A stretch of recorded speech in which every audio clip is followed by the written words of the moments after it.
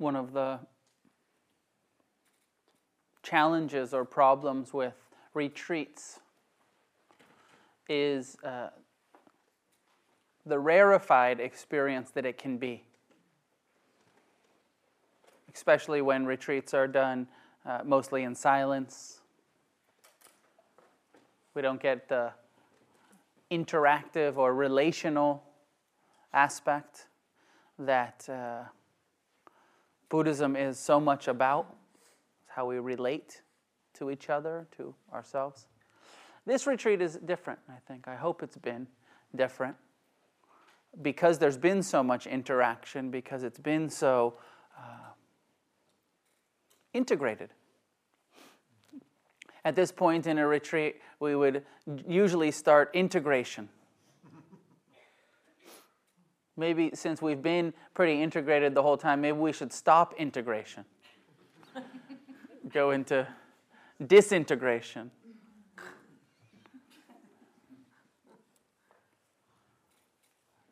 I hope that that's been your experience. I see some nods. I hope that you feel like this has been a somewhat realistic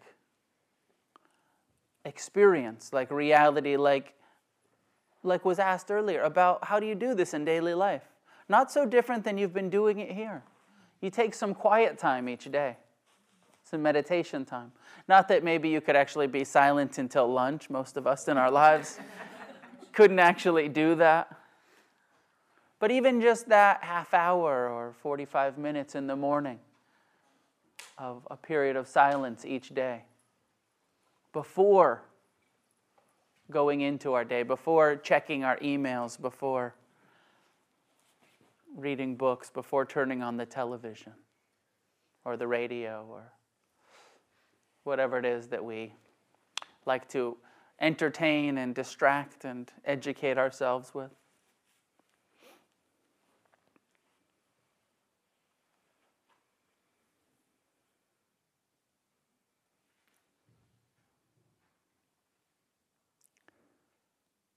And then, as we've been doing here, bringing our whole selves and in the appropriate circumstances, telling the truth to each other. It's why spiritual community is so important. Because we do live in a world where it is unfortunately rare to have this kind of intimacy. To be able to tell the truth about our suffering. And not be judged. And not be received in some sort of strange way where people think that there's something wrong with us.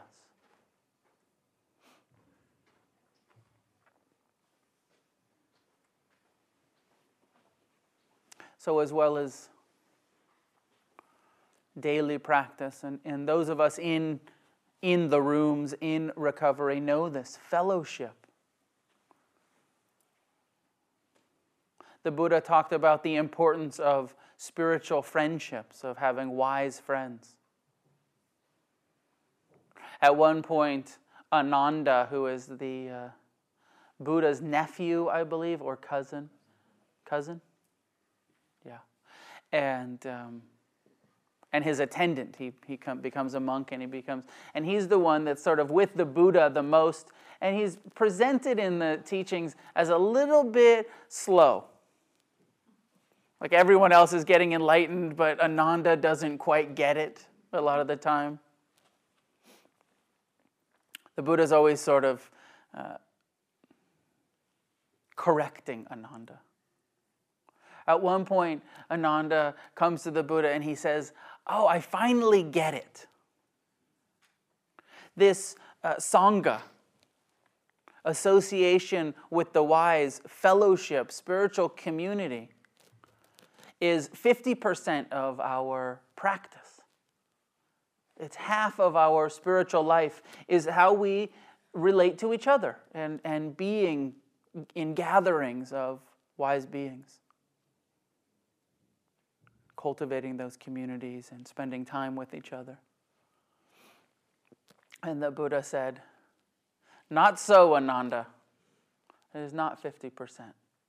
He said, spiritual friendship, wise friendship, is 100% of the spiritual life. More than half. All of it. The spiritual awakening that we have, that we're seeking, that we're uncovering or recovering, is a relational one. It's not an isolated one. It's not about becoming calm and peaceful in a cave, or even on a retreat. Although some time in a cave or some time on a retreat can be very helpful. But that's not the point. The point is living it in our relationships. And so that every interaction becomes spiritual practice. And we've spoken some this week about appropriate, right? What self do we bring to the conversation, and being appropriate. And not so wise to talk to the checker at the bank about karma.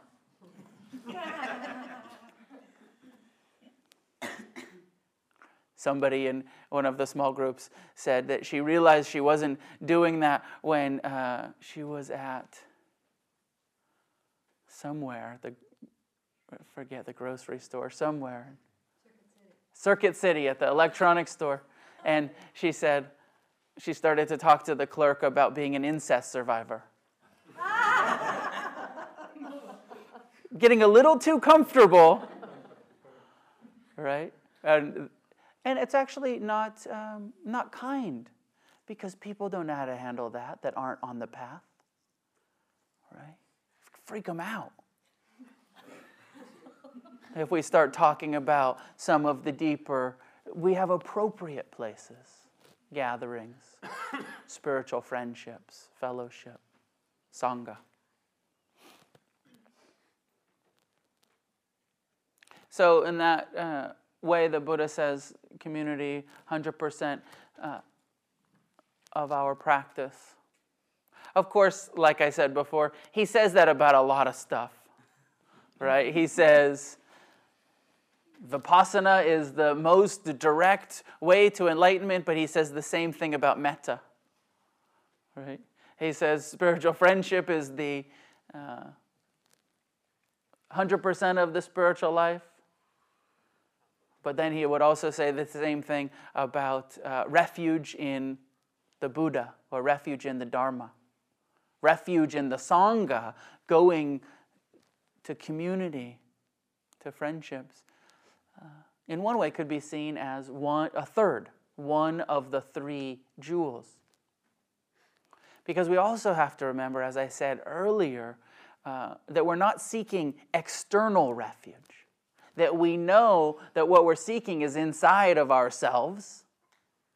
But it's good to have association with other people that also know that also are seeking the Dharma, the truth, from their own true nature.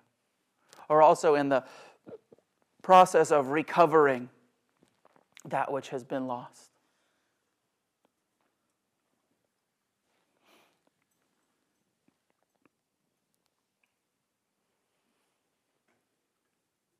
So far this week, we've done some good work, some important practice.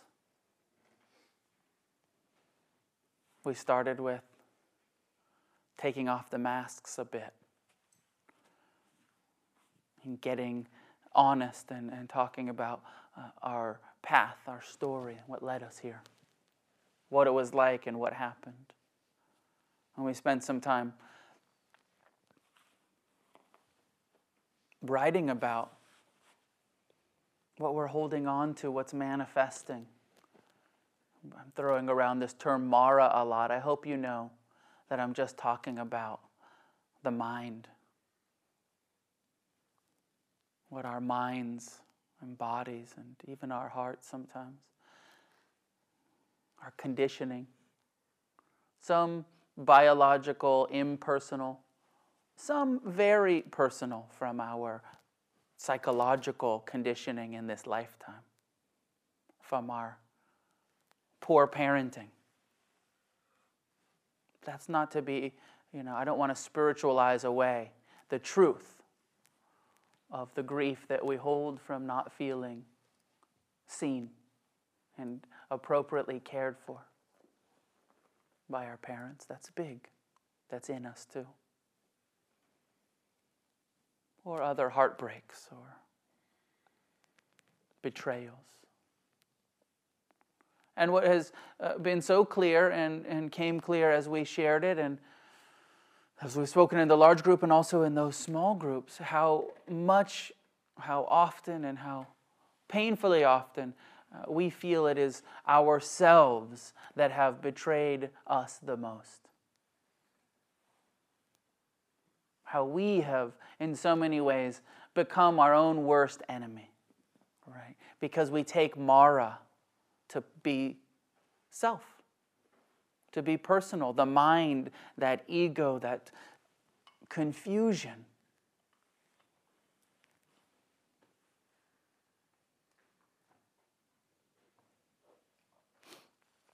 And so we had this process also of sharing our truths.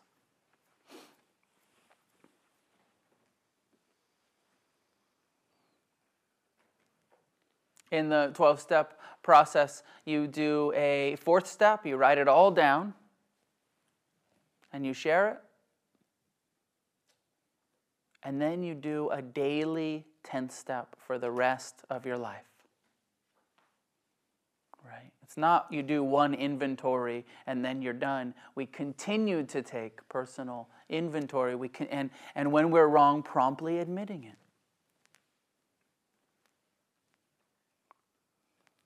In Buddhism, at least once a month, the monastics, the Buddha encouraged, get together and admit your faults to each other. Right? Same thing. Promptly admit it. So we have this tool, all these tools, right? And in order to do this, we do have to find some people that are safe and trustworthy and to be able to open to and have these admission ceremonies and these sharings. And for some of us in our modern American culture, it is this sort of retreat environment where we get together regularly, once a year, twice a year, as often as possible. Some of you have spiritual communities that you can do that with weekly. Some of you don't. But so important.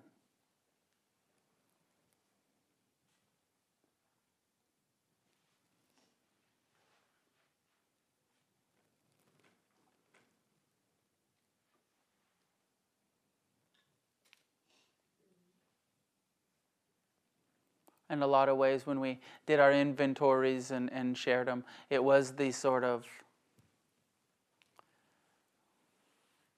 6th and 7th step. That's what we see in Mara's manifestation of greed, hatred, and delusion. We see what is called shortcomings or defects. We see the hindrances. We see the stuff that is blocking us. It's causing our suffering.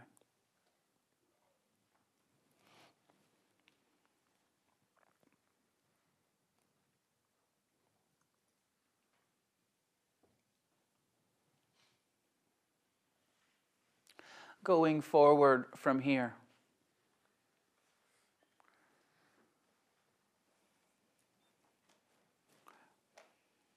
continued to seek, continuing to take inventory, continuing to sit under our own personal Bodhi tree and to meet Mara on a daily basis, with as much compassion as we can muster. Maybe you know for yourself already some of these tools you see where we've been imbalanced. Oh, I need to do more loving kindness. That's what's been somewhat missing. Right? Oh, I need to do this forgiveness practice. That's where I'm a bit stuck. Oh, more mindfulness, more present time awareness, more consciousness about what I'm consuming and how it makes me feel. More discipline, or maybe I need to relax. I need to lighten up a little bit. Right? There's not one right answer for all of us. There is skillful means for each of us, as I was saying this morning about this empowerment, doing as you see fit. I totally believe you know what you need. I totally believe you know what your work is, as I know what my work is. You've been paying attention to your heart and mind for the last 4 or 5 days in this monastery. You've seen it, right? You've been face to face with suffering and the cause of suffering, and moments and experiences, hopefully, of joy, and the causes and conditions for joy.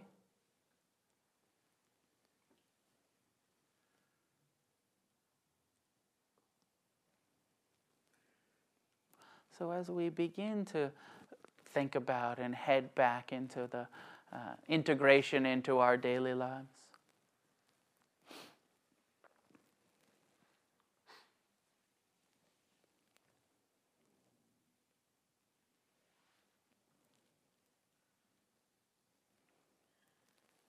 it's important to know that it's one day at a time. That it's every day. That's so much smaller than a whole day, right? It's one moment at a time. It's one breath at a time. It's one footstep at a time. It's one conversation at a time. It's one meal, one bite.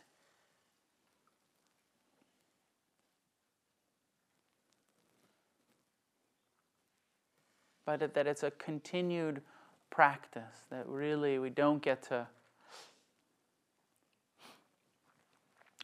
rest on the experience that you had on this retreat. You have to continue to practice tomorrow when you have to deal with your friends and family. And the next day, and the next day, and the next day. Have to continue our practice. And as the 12th, that's the 11th step, continuing to seek through our spiritual practices, prayer, meditation, continual, ongoing effort. As the Buddha said before he died, work hard. Strive forward with diligence. His words are translated as. Be diligent, be virya in Buddhism, this word effort or energy. When he talks about the effort into spiritual life, virya translates as energetic vigor, vigorous energy. And us, really reflecting. It depends again on our intention, on our motivation, what you want to get out of. But my feeling is, if you want to have a spiritual awakening, it's going to be a lot of hard work.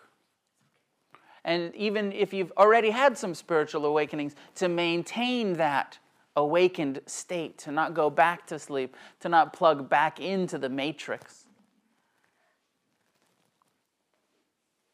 Continued hard work.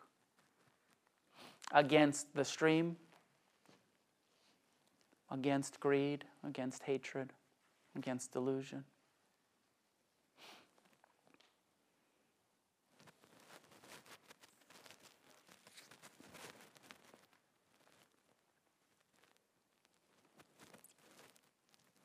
And the Buddha promises and the 12 steps promise and I promise and you promise, and that if we do this work, if we follow these practices and this path, that it will culminate in a spiritual awakening. Whether we call that spiritual awakening nibbana, liberation, the extinguishing of suffering, or it's more like, and I think we're going to read tonight, the 12-step perspective of a radical shift in our attitude and outlook upon life.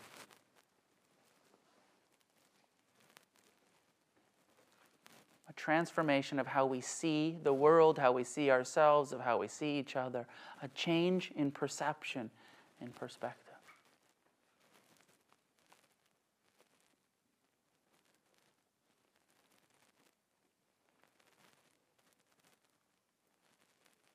And as we do this, and as this transformation happens, and in the process of this transformation happening, the importance of service, the importance, the necessity of generosity being an aspect of our spiritual life. Having had an awakening, we share this with other people who are suffering. Maybe those, and there's something I think incredibly wise to serving and those who have the same kind of experiences that we do. Alcoholics helping alcoholics, eating disorders helping people with eating disorders. This kind of, there's nobody that you can help better than someone if you've been through it. Of course, there's something so wise to that. Of course, the Buddha takes a bigger kind of perspective where he says, wait, we're all in this together.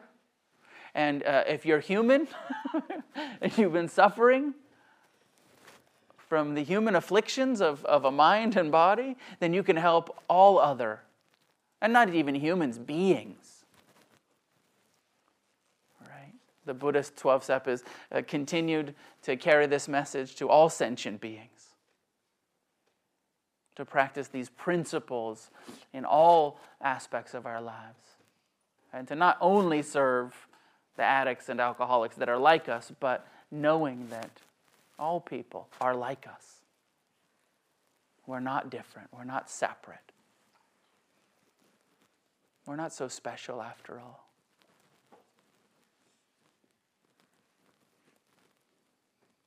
The work that we do on ourselves definitely benefits others. I know you already know this.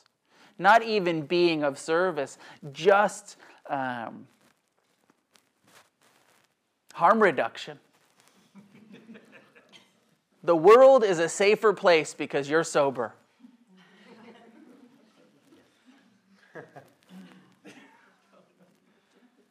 Right? You're already part of the solution. You're already helping to end suffering in this world by not causing so much of it.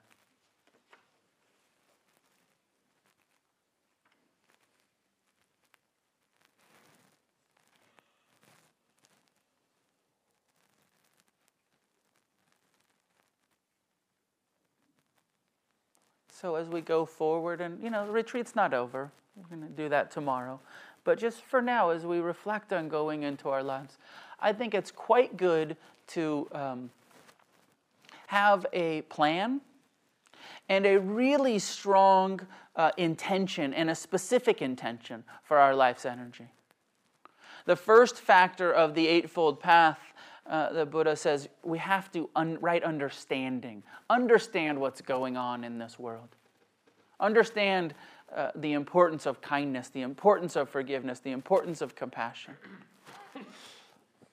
Understand impermanence. Understand the causes of suffering. Understand that you're not this mind and body. With these wise understandings, we have to have the right plan, the right intention, the right aim or goal.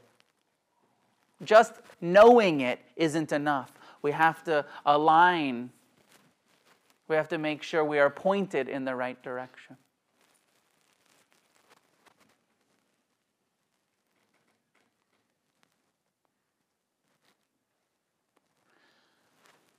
Please find the person that you shared your story with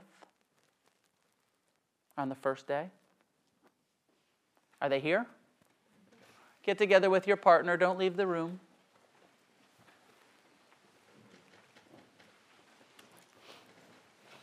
You can spread out within the room.